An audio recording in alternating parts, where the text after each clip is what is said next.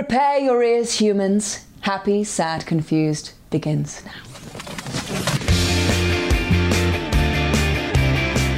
Today on Happy, Sad, Confused, Corey Hawkins on Shakespeare and musicals. Hey guys, I'm Josh Horowitz. Welcome to another edition of Happy, Sad, Confused. Happy New Year, guys. Sorry for the delay. If you listen to the podcast and you're like, wait, every Tuesday or Wednesday the podcast comes up and you're like, what happened? Josh is slacking off. It's the new year, guys. Things are a little slow as we come back, but trust me, there's so much coming up. There are so many really exciting guests that I want to tell you about that I'm not going to tell you about just yet, but suffice it to say, woo, good stuff coming your way. And we're starting it off with a great conversation with an actor that I've had my eye on for a while. So talented, Corey Hawkins. You probably first saw him as Dre in Straight Outta Compton, but since then has really been mixing it up in a fantastic way, doing a lot of stage work, TV, film, Kong Skull Island to 6 Degrees of Separation. Like, it's a very varied resume, and that nothing speaks to it more than the 2 films he's had out in the last few months.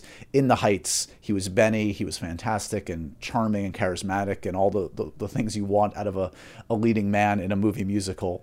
Just killed it in that and showed off a new side of him. And now, speaking of new sides of him, you get to see him do some full-on Shakespeare opposite no less than Frances McDormand and Denzel Washington in The Tragedy of Macbeth. This is an adaptation written and directed by Joel Coen. Now, guys, I mean, the Coen brothers they are the top of the mountain for me. I worship at the altar of the Coen brothers. This is Joel Coen's first solo outing as a filmmaker. So I was very curious. I highly recommend this one. Of course, it's, you may think, oh, this is a change of pace, A, because it's just Joel, B, because it's Shakespeare. You'll see when you see it, the themes are actually very resonant with a lot of their work. And it is just exceptional acting from start to finish, a really unique, kind of fun, cool production design approach to shooting this. It's in gorgeous black and white. Check it out on Apple TV Plus. And, as I said, you got Denzel and Frances as the leads, but you also have folks like Corey Hawkins and the haunting Catherine Hunter, who's getting some awards attention as well, and justifiably so. This is a great chat with Corey. I just haven't really ever had a chance to get to know him like this. And, you'll be charmed by him 5 minutes in. Good head on his shoulders. Just so talented and whatever. Just clearly a good guy. So very happy for him and all his success, and a lot of cool stuff, by the way, in the future to come for him. He's going to go off to shoot The Color Purple movie, the musical movie adaptation of that soon. So continued success to the great Corey Hawkins. Other things to mention, I don't know. Let's see. 2022, here we are. I don't know about you. I spent some of the holidays catching up on TV. I mean, I've seen most of the big award stuff right now, film-wise, but I took the break to really watch a lot of TV. I had Mackenzie Davis on for a brief chat on the podcast recently, but at that time I'd only seen the first 2 or 3 episodes of Station 11. Now I think I'm through 7 or 8. I'm really loving that one. I'm watching Yellow Jackets right now, guys. Highly recommend that. And then I caught up on the stuff that everybody's seen. I saw the new season of Succession and Cobra Kai and Curb. So, this was a good opportunity to catch up on some of the great TV out there. Oh, I finally saw Squid Game. I'm the last guy on the planet to see Squid Game. It was good. That's my review. It was really good. I dug it. Disturbing stuff, but I guess I'm a disturbing guy. What can I say? Okay. Let's go right into our first conversation of 2022. This is me and the exceptionally talented Corey Hawkins, a man with a bright future. Again, check out The Tragedy of Macbeth on Apple TV Plus. Check out In the Heights if you haven't already. And at the very least, check out this great chat. Here's me and Corey. It is my distinct pleasure to welcome Mr. Corey Hawkins to Happy, Sad, Confused. Big fan of your work, man. Thanks for taking the time today. Appreciate it. Thank you, Josh. Good to be with you, man. So, look, when you hire Corey Hawkins, you get a lot. You get the song and dance man. You get Shakespeare. There's a big skill set to call upon, and it's all demonstrated in the last year of work that we've seen. Congratulations on not just like the body of work, but just the diverse kind of work we've seen this past year. You must take like a special pride in like you've shown many facets of what you can do in the last year to people. Well, I feel like part of it is just trying to prove to myself that I can do it. Like, a lot of it is, especially with the singing and the dancing. I was nervous. I mean, a lot of people didn't know that I sang and didn't know that I, could move. And then they put me on the side of a building in a film and said, "Do your best, Fred Astaire and Ginger Rogers." And so, but it's a joy to like go from that to, the stage, and then go from that to, doing a play on film, or an adaptation of a play on film, with Macbeth. And I just, for me, I appreciate the sort of being able to stretch, man, and just do different stuff. And so again, surprise myself. Yeah. Because that's like, I'm the biggest critic, up in my head. So, and just keep doing stuff I love. I never trust the folks that aren't self-critical. Those are the ones, those are the scary ones that like, oh yeah, I got this. Totally. No. Yeah. The people who are like, that's it. Yeah, it's no problem. I'm like, okay. But not you gotta be nervous. Yeah. And not only that though, but like, just like hanging with the heavyweights in every respect, whether it's Lin-Manuel Miranda and John Chu, who's exceptional at that kind of filmmaking, and Denzel and Francis and Joel. I mean, this is it, you're spoiling yourself. You're setting the bar high for 2022 and beyond, which I guess is what you want to do, but it's gonna be a tough act to follow. That's what I tell you. I told my reps that too. I was like, my thing is like, again, it's just finding projects and people that I love and people that I enjoy being around. And another thing is like, not only am I working with these legends, but the people that are in front of me, the Denzels and the Francis and the Joels, like, and Lynn, John Chu, these are people who put themselves outside of their comfort zones purposefully, right. And to sort of see, and especially with Denzel and Francis and Joel, they don't have to do what they're doing. They could literally put it down and hang it up and would still be considered, in my opinion, some of the greatest artists of our time.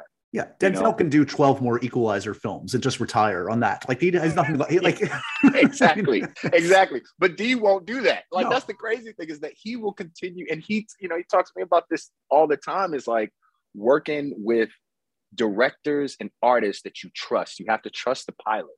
You have to. Every time we get on a plane, you implicitly trust the pilot. You don't think about it, and so and he trusts that the pilot is going to challenge him to go to even further heights, in his career. Yep. And so that's what it was for me too. It was like, I got to trust these creatives who I'm putting myself in the room with, and decide if I want to spend not only time working together, but then you got to talk about the film, right. And you want to be proud of it. So yeah, it's a great rule of thumb that you kind of allude to. And this comes up a lot in conversations with actors and filmmakers over the years, is like, I always look back to like the folks that I kind of grew up with, like, like the big movie star of my childhood among many was like Tom Cruise. And if you look at Tom Cruise, and you look at and you kind of study his career, he associated himself with like Scorsese and Oliver Stone, and just like in that prime period went after filmmakers. And even like a decade or 15 years later, look at what Leo's done. Leo, Scorsese, and like the top, like, just surround yourself with smart people and they're going to make you look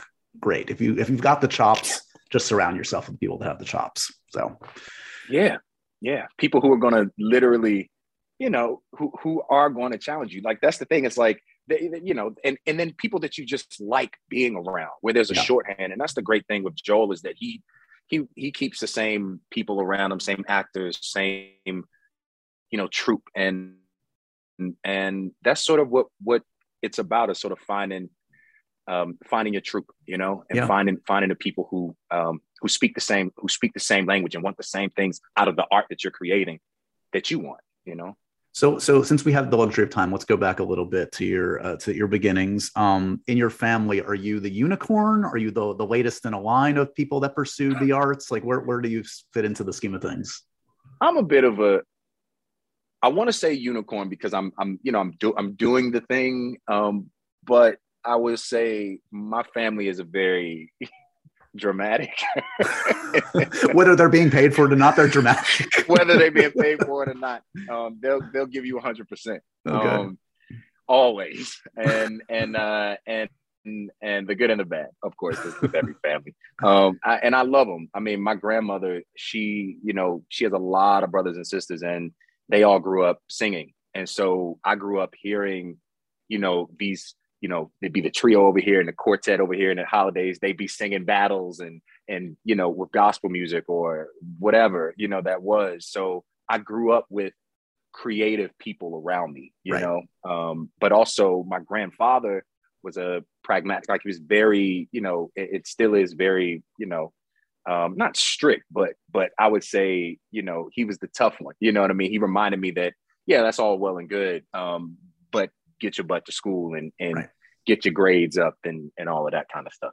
So it sounds like you're definitely, like we all are, a product of both sides in a way. Yeah. Yes. I mean, you've got obviously the artistic chops and interest, but there is a pragmatism. Anybody that goes to Juilliard is not like, just like, they're serious about it. They're like, they've got a plan. I mean, I hope so. Shit. I mean, sorry, I'm not good. No, you can I hope curse. So. Okay.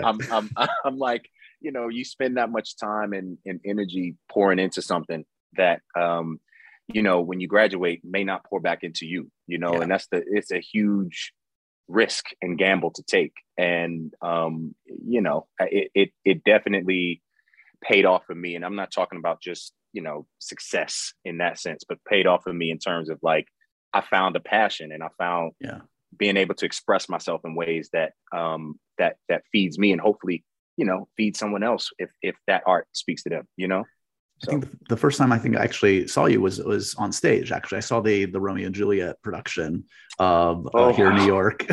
I saw Orlando Bloom come out on stage on a motorcycle. On a motorcycle with fire and sand and birds flying around. It was an interesting production. Yes, it was.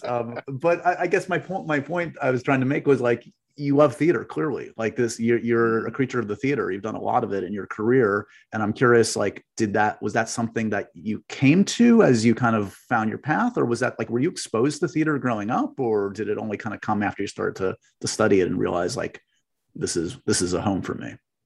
I think I knew what it was, but we didn't grow up going to the theater and I grew up in DC, and there was a lot of good theater in Washington, D.C. even at the time, and a lot of great theater artists who came out of there at that time. But I wasn't, that just wasn't where my focus was. I just didn't know about it. I wasn't exposed to it. I didn't know Shakespeare. I didn't know the classics. By the time I went to high school, I did go to an arts high school. That's when I really started to understand what it was. But performing, again, was still sort of at school. It was Duke Ellington, that huge, that performing arts mecca, and I was surrounded with a lot of people who looked like me. So not only were we artists at the time doing the thing, but we were artists who came from the same parts of the city and different parts of the area, and we all looked the same, so we were all in it together. And classics for us wasn't necessarily Chekhov or Molière or, O'Neill or Shakespeare. It was, everything from, Hansberry to even Dick Gregory. Like we were like, just that far into sort of things that just sort of spoke to us and who we were. So it wasn't until I left then that I was like, oh, wait, it even took a year after. I didn't go straight out of high school to Juilliard.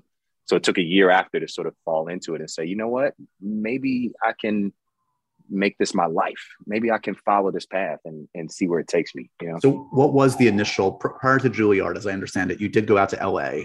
And was the plan just like, I'm going to see if I can do pilots or do whatever, or just kind of like did you have like a distinct plan, or was it sort of just haphazard? Well, that was kind of my sneaky plan, but I ended up going to college because, of course, my grandfather was like, I want you to be one of the first graduate in this of college, and so I was like, okay, well then I'm gonna go to a college in Los Angeles, and that's a little more free and liberal, and and so that was my thing, and I ended up realizing quickly that wasn't where my path was supposed to lead me for several reasons, and I also just think I was too young, too far away from home to really appreciate what that place and at the time was giving me.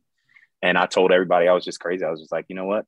I'm gonna just audition for Juilliard and put all my eggs in one basket and go for it, because that's how much I believe in myself and in my talent. And I'm gonna spend the money to fly up and go do this and audition and, and put it out there.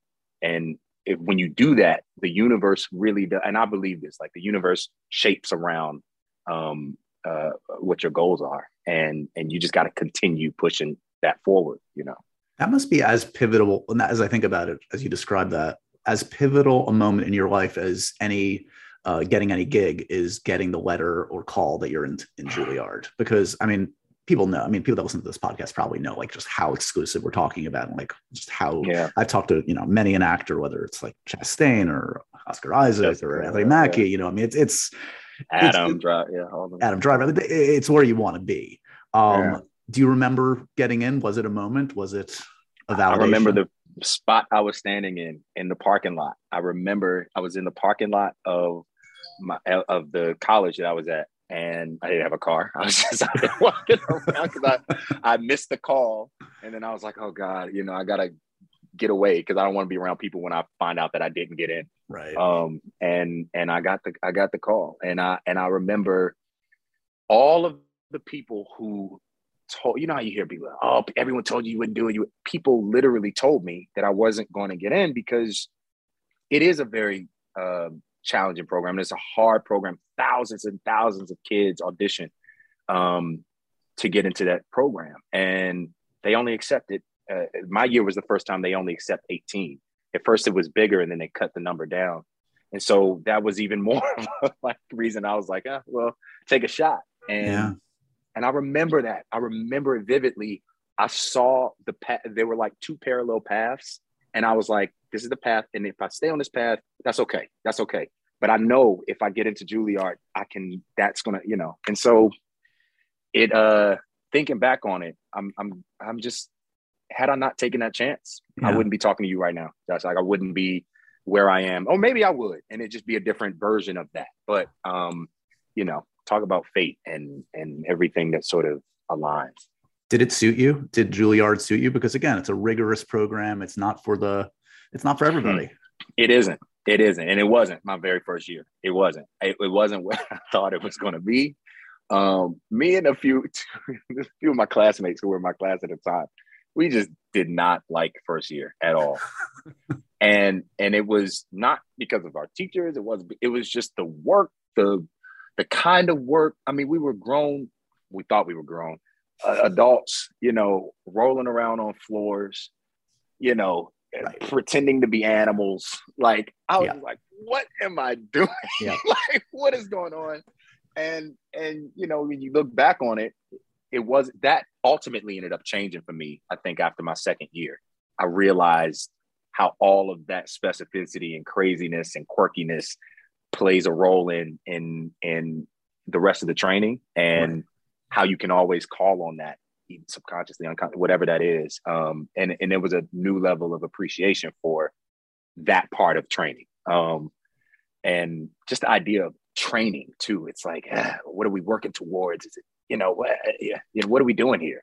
Well, not to mention, I know like they also, correct me if I'm wrong, they don't want you doing work like outside of Juilliard during the program, and you must just be chomping at the bit. You're in New York, you're in the heart of it all. You're like, I got into Juilliard, I got the stuff, I got the raw material. Let me out of the bench. Well, that's so right, man. You sort of start to see, like, you're seeing all these great shows, all these incredible plays. You're rubbing shoulders with the greats. I remember in that time, in my first year, meeting Cicely Tyson, and like just being able to be surrounded with all of these legends, and from Felicia Rashad, and the August Wilson vets. And I just remember, man, like I was like, oh, I'm chomping at the bit, but also first years reminded me that maybe I'm not as good as I thought I was, because once you get into the program, you realize, and you never audition for any roles while you're there too. They just cast you, which was weird. I was like, okay, sure, go with the program, because they want to push you outside of things that you feel right for. Right. Pushing you out your comfort zone. And so that was great for me. And then, just being able to, you realize all the things that you don't know. And so it sort of puts the brakes on it a little bit, the outside world. And then you go, okay, I see the process. I see what's ahead. I see okay. And now I'm ready to graduate and step into freshman year of life. So you get to freshman year of life, you've got this degree, you've got the degree under your belt. Still a couple years before Compton, the big break straight out of Compton. Yeah. And in that time frame, you do Broadway, do Romeo and Juliet, I believe you do the Liam Neeson film, you do the bit in Iron Man 3. Yeah. So your work hit. Where are you at in your head? Are you up for big things? Are you kind of not even getting in the room for the big stuff yet, or what? No, I knew the casting directors in New York. That's the other thing, is like knowing casting directors and just, becoming fans of theirs and then becoming fans of yours. And that's the great part about being in New York. Right. So there was that. And then also there was just a lot of off Broadway work. And the great part about Juilliard is that we knew they bring in a lot of directors from the outside in New York who want to work with Juilliard students or who want to get experience. And those directors and writers who we work with are out in the world. I'm talking Sam Gold, who I work with on, in Juilliard. And, I wasn't thinking much of it, but I realized the genius that was there. Talking Katori Hall, you know what I mean? And Hurt Village. That was one of my first plays out of school, having workshopped it at Juilliard. And so, just hitting the boards, and then also, still bagging groceries at the grocery store and trying to pay the rent and living in a $350 a month apartment, which was really a 5-bedroom, felt like a frat house with rotating characters. And $350 a month in the middle of Harlem. You can imagine what that gets you. So it was, which by the way, I didn't leave it even until after Compton came out. So I was like, I'm holding on to this, this little, So jumping ahead to Compton, to shooting that one, which it's just clearly just a charmed production, a very special kind of production, a unique production though, for many reasons. Not only you're playing Dre, but Dre is, as I recall, producer on it, very actively involved in it. On set, I would imagine a fair amount. I can't think of many more intimidating ways to shoot a role than to have Dre watching you play him. Man, he was there every day. And take a break. You can take a day off. Yeah, I was like, come on, man. But I mean every day, just in terms of from production, that's how much he cared about this story, him and Cube. And Cube, even when he wasn't able to be there because he was shooting in Florida, I remember they had him on a computer. Come on. With his face, just sitting there, and he was just watching. And I just was like, man, mad respect, to these guys who believe in their legacy and want that story to be told and told well and told right. And also Dre was literally in the, press at the time for everything he was doing and with Apple and with Beats. And so it was really special, man. I was just blessed to be able to step into that. And prior to that, all the producers were like, well, we got this trained Juilliard actor coming into, and it's crazy how sometimes, and it wasn't Dre or Cuban, they believed in me, you know what I mean? They believed in and wanted all of us to succeed. It was the suits, it was everyone else who has opinions about, the boxes that actors should be placed in. And I love being the underdog. So I love being able to be like, okay, I'm gonna show you better than I can tell you, Did it change things noticeably very quickly after the box office and the critical reception? Did you suddenly find yourself in different kinds of rooms, different kinds of meetings? I think so. And it's funny how that works. You become an overnight sort of success. I mean, relatively speaking, it is, right. A few years out of school, it is overnight. Let's not kid myself. But I look at it as a marathon. And so while it came really quickly,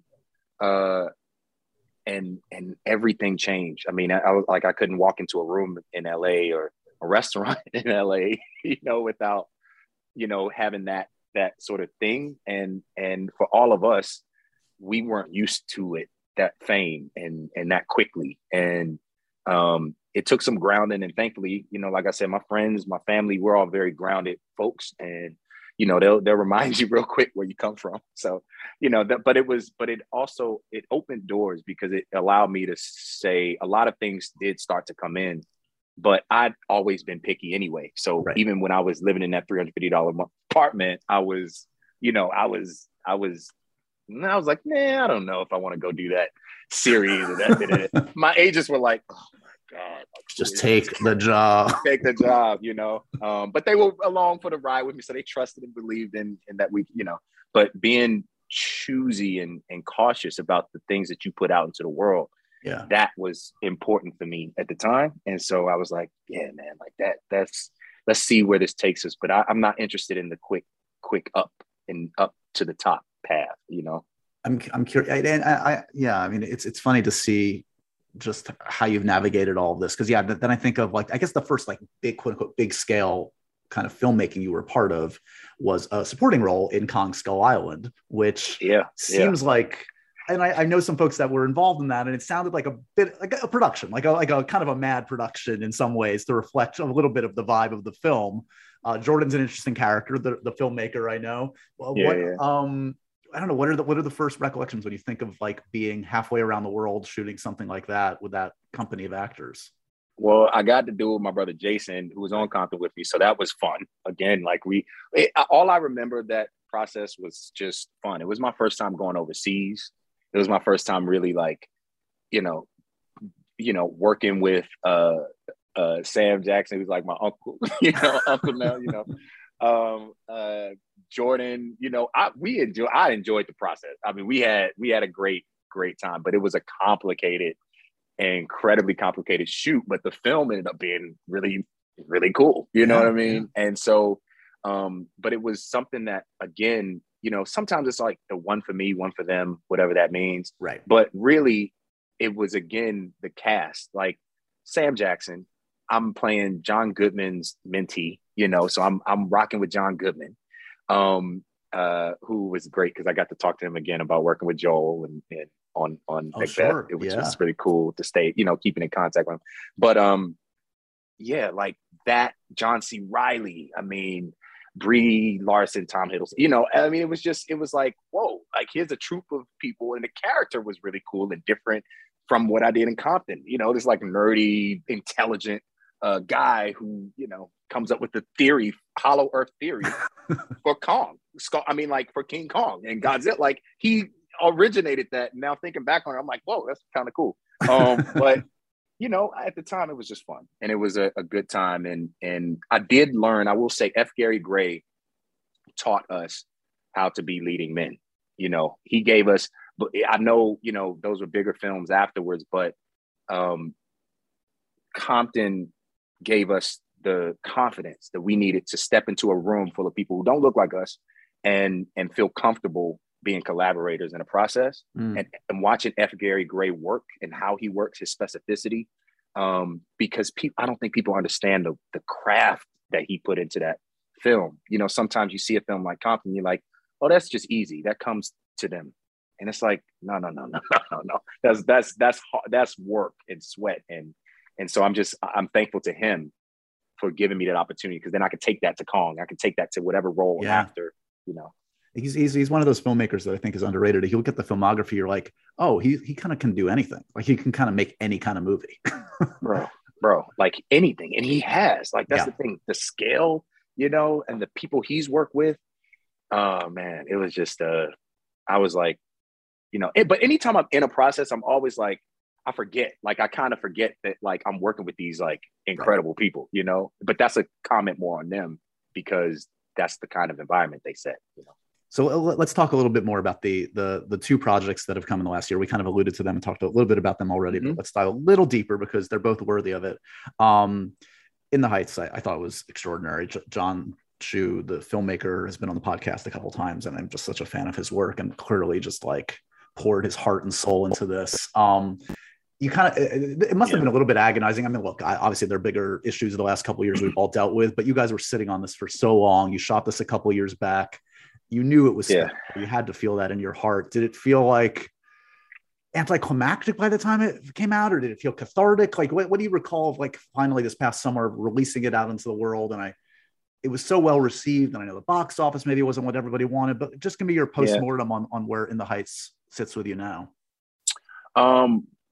Postmortem for me implies that it's sort of, it's not gone. I feel like that long term. Yeah, you know what I mean. It lives. For me, I just like let's analyze the body. No. I feel like for me, it's still like, it lives on in such a beautiful way, and it lives on. The fact that you could bring that and then bring it inside people's homes in a time when, we needed that vaccine shot of hope and joy. Like we needed to breathe and see people dancing and outside on a screen, even if we're home on a screen watching it. And it came at like such a, we had been sitting on it. It was like a little baby. We were like, and then it, got postponed. But again, nothing trumps what we went through these past 2 years. You know what I mean? It's like, that's the sort of reminder. But the beautiful part again about what we do is like, I got to be a part of something special that represented a culture that even I didn't know much about. Like, and I lived in the Heights at one point, growing up in New York. So I was like coming up in New York. So I was like, it was special for me to be able to be a part of this and to play, the guy who exists up in the Heights. You know what I mean? Benny exists there and has these dreams and has these goals and falls in love with that culture and wants to pour into it just as much as it poured into him. So, and so it's still, for a lot of people who I talked to, and I was just overseas shooting, and people just love the film. And I'm like, oh, wow, like it translates overseas just as well. But it was definitely a special process and moment for me. It was an opportunity to kind of like, again, with all the craziness that was going on, to give people a gift. It's like, take a moment and smile. Take a moment and look at life and look at where we are. And not to mention, I mean, there's so many like kind of show-stopping moments and sweet moments in the film, but you guys kind of get that kind of transcendent, like big leap of a scene between you and Leslie, where, as you alluded to earlier, literally dancing on the side of a building in New York, like something you may have seen in a different kind of a musical, but certainly never in the Heights, never in that neighborhood, never in that environment. Did that feel like a big swing at the moment where you're like, yeah, this is going to work? Or like, wait, what the F am I doing here? John, are you sure this is going to work?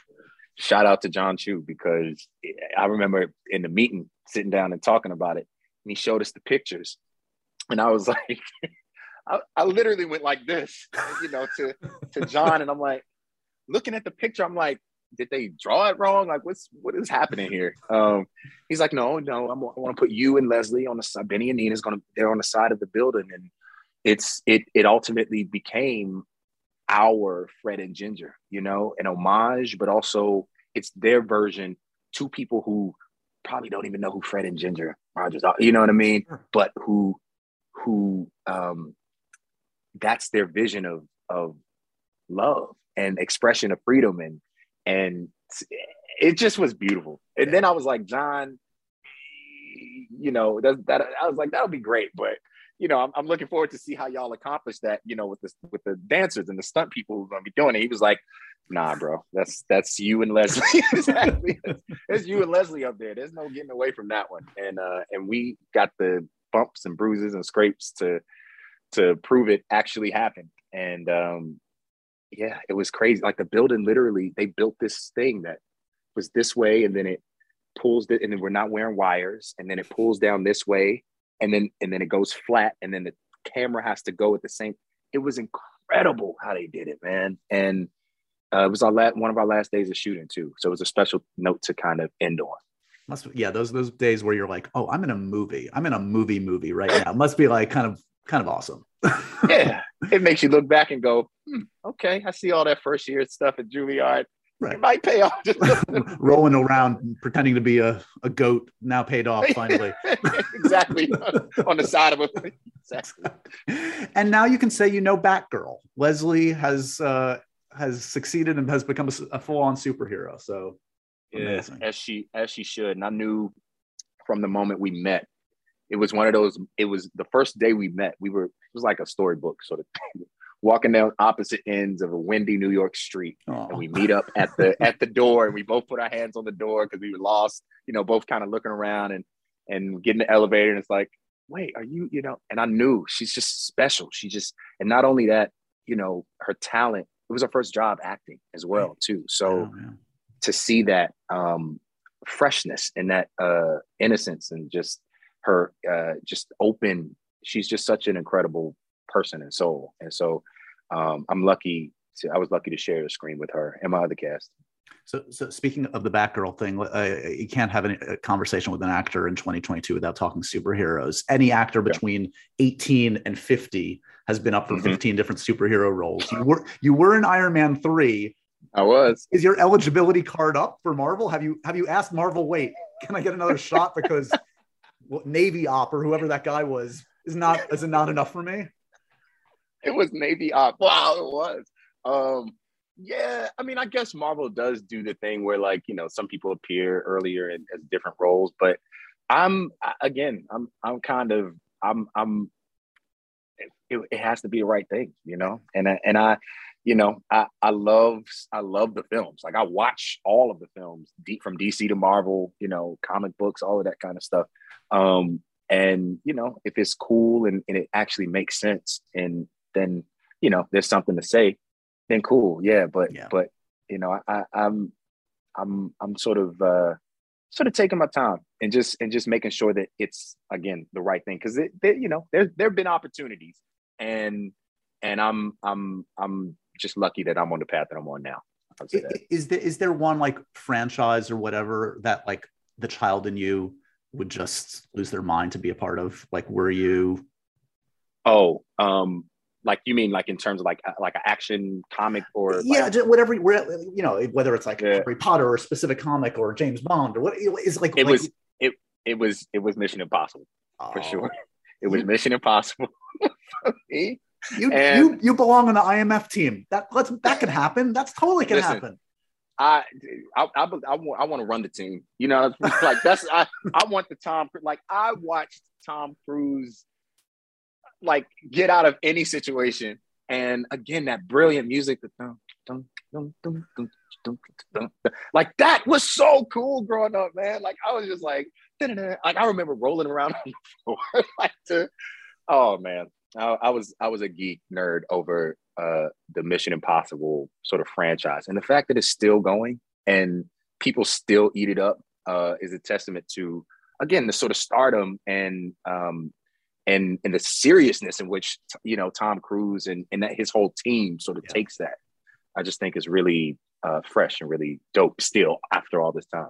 So have you put it out to the team, like, just let them know if they need a guy to hang off the side Tom of a plane? Yesterday. Yeah, I called him. He didn't. TC? He's still shooting the 8th and 9th, 10th, 11th. He's running on a rooftop somewhere, taking the call. Can't talk right now. Can't talk right now. I gotta go. Yeah. It'll happen. We're going to secret it out into the universe. On a much different aspect. Okay, we talked a little bit about Macbeth, but I mean, the Coen brothers, I know this is Joel's first solo outing, but the Coen brothers are, like, basically my favorite filmmakers. Like, they're the best. And this film, I don't know, for folks that have watched a ton of the Coen brothers' work, surprisingly, or maybe not surprisingly, it actually has a lot in common theme-wise to a lot of Joel's work in the past. Yeah. Talk to me about, I don't know, like, is it all on the page when you kind of get the script version of this Macbeth? Does it say it's in black and white? Does he say it's going to be shot on sound stages? Like, it's a very specific vision, of course. Yeah.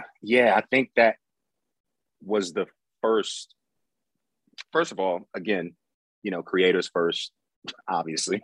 It's like Joel, Denzel, Francis, done. Like, I will literally be a tree in the background in black and white, whatever you need me to do.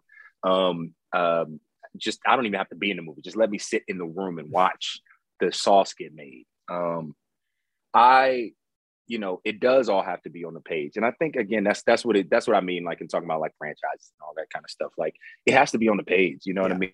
It's not a windfall. It's not financial for me at this point. It's just, if it makes sense. And that's the beauty about Joel, is he's dutiful in that he's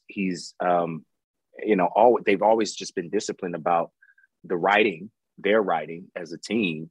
And now you have Joel taking this piece of Shakespeare, which is Cohen's before the Cohens existed, you know what I mean?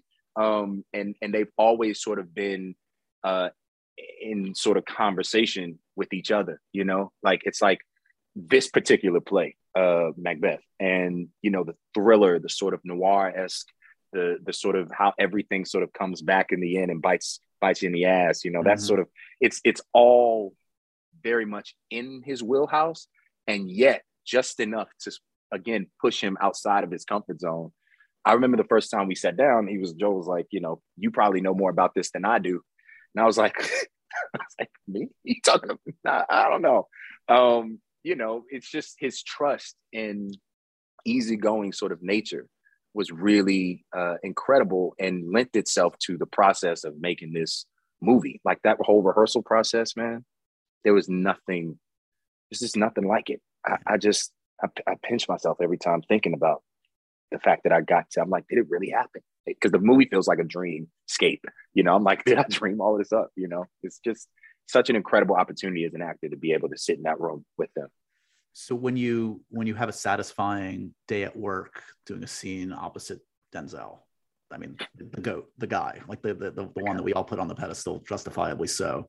And you've got some intense stuff, needless to say, as Macduff opposite his Macbeth. I don't know, do you sleep particularly well that night? Do you remember like a certain kind of different satisfaction after completing certain scenes with Denzel? I would say he makes it so easy to he gives you everything you need. Like that's the first thing. Like that's the one thing about him, and that he's generous in his work, and generous in his work in the way that, like, if his character has to put up obstacles, he will do that. He serves the story, and he serves it in a way that makes it so much fun to be opposite him. It makes it, I mean, just even the fight scene at the end. I mean, the way we beat through that, me and Dee didn't actually, because he was working on other parts of the film. It was after the shutdown, COVID, it was a lot. And Dee, in my first time working with him on that fight was that day, right before we started shooting. Wow. So we beat through that thing in the same way you would beat through a scene, in the same way you would beat through just understanding why and the how and the, and then we let it all go because we knew we trusted the work, the weeks and weeks of rehearsal, to just go in there and allow ourselves. And again, there's no words to sort of say, because I finished the day, and then you start thinking, you're like, well, did I do this right? Did this go right? And did this?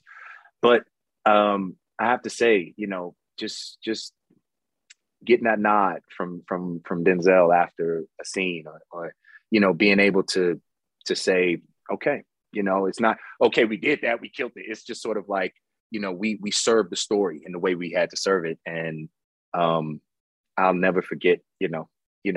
It's just a classic moment.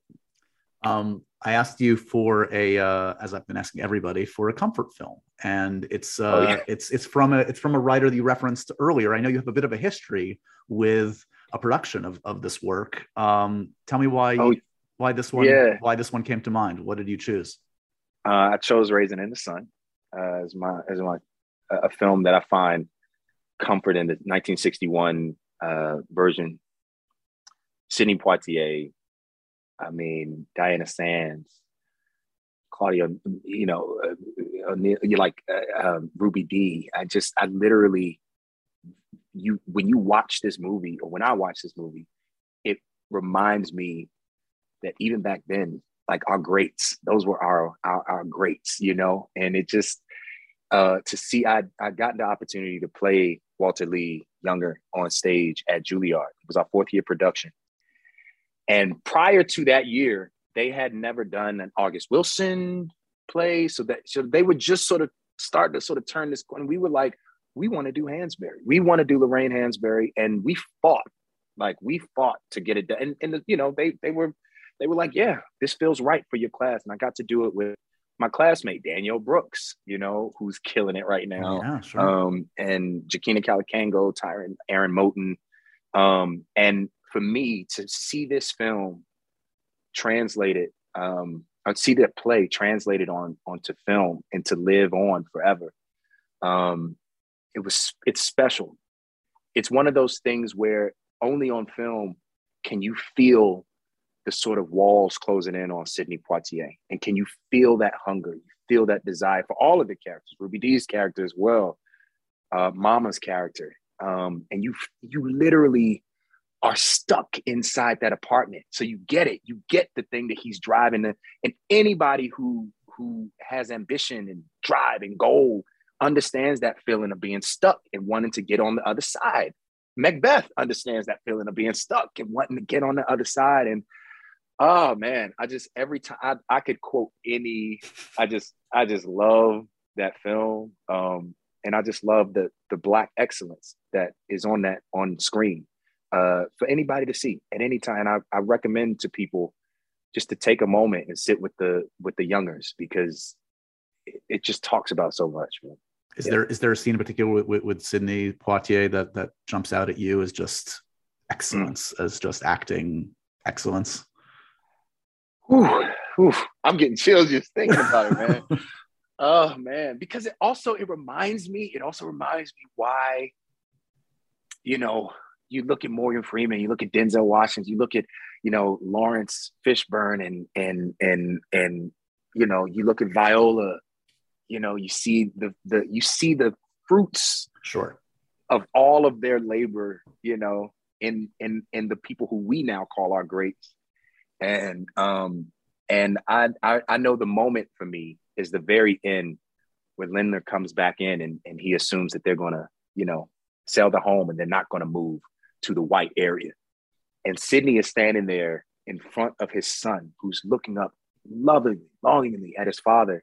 And it's giving me chills. And and he's literally sitting there and he makes the decision in that moment to go ahead and do the thing that scares him the most, to move into the white neighborhood, to not take the money, integrity.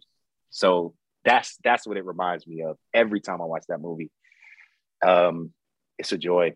It really is. It takes me on a roller coaster ride.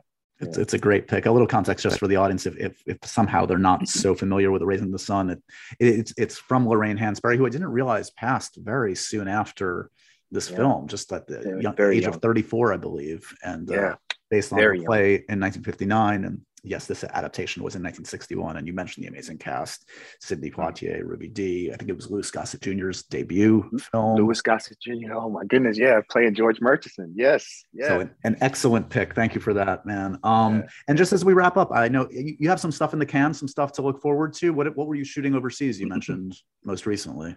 I was shooting The Last Voyage of the Demeter for Amblin and Universal, and it basically expands on a very, very small chapter that gets overlooked about the voyage, Dracula's voyage from, to London. And right. So, but it's an incredible cast. It's an incredible thriller. And again, it's a psychological journey to period piece. It's one of those, again, challenges that I was like, I can't say no to, because it literally is all on the page, and you wouldn't normally think that with a film in this genre, but it gives you everything, man. And so I'm really happy with the work that I know the cast did, and our director Andre Overdahl, who I've been a fan of for years, ever since like Troll Hunters. Right. Yeah. So to watch his evolution, autobiography of Jane Doe, and then now this film, I think it's going to be really cool. And then we have Color Purple coming up as well. You haven't shot that yet. That's coming up, right? No. Yeah. We haven't shot that yet. We're about to start production in a month or so. That's a chill, low key kind of project. Not. I mean, whatever. Yeah. I mean, it's just, I'm super thankful. I'm working back again with Scott Sanders and Mar Jacobs, my producer from In the Heights. That's the problem. When you let people know you can sing, then all of a sudden it's like, oh shoot. It's like, oh no. I hope I don't mess this up. I got the beautiful, like, I mean, it's just great. Like, you know, Oprah and Spielberg sort of like welcoming me to play Harpo in this version, you know, a musical, which has never been done on film. And Alice Walker wrote me a beautiful note about being her Harpo in this. And so I feel the responsibility, the legacy, and the weight of it. And it's going to be a joy. Blitz Bazawule is the director, an incredible mind and a force. And so I'm happy to join up with them. Amazing, man. Congrats on everything. You're again surrounding yourself with the right people, and you can only do that if you've got the chops, and you clearly do. Thank you, man. Big fan of your work, buddy. In the Heights, people should still check out if they haven't had the chance. And The Tragedy of Macbeth. Again, you know, what do you want? Yeah. Francis, Denzel, Joe Cohen. What more do you want, people? What do you want? Like, it's literally, I mean, people have to see this movie, man. It's a cinematic, I honestly think a cinematic masterpiece, and hopefully people will, just a new way of looking at this classic that we all love, you know. Yeah. And even if you don't know it, it's like music, you feel it, you know. So, and if you don't lose some sleep from, is it Catherine Hunter? Do I have her name right? Oh my goodness, yeah. God, come on. I love her. Come on. Catherine Hunter is just I mean, in the opening beats of her performance, man, is just incredible. This cast is phenomenal. Good stuff, man. Thanks for the time today. A real pleasure to get to know you, buddy. Thanks, man. Same with you, man. Appreciate that. And so ends another edition of Happy, Sad, Confused. Remember to review, rate, and subscribe to this show on iTunes or wherever you get your podcasts. I'm a big podcast person. I'm Daisy Ridley, and I definitely wasn't pressured to do this by Josh.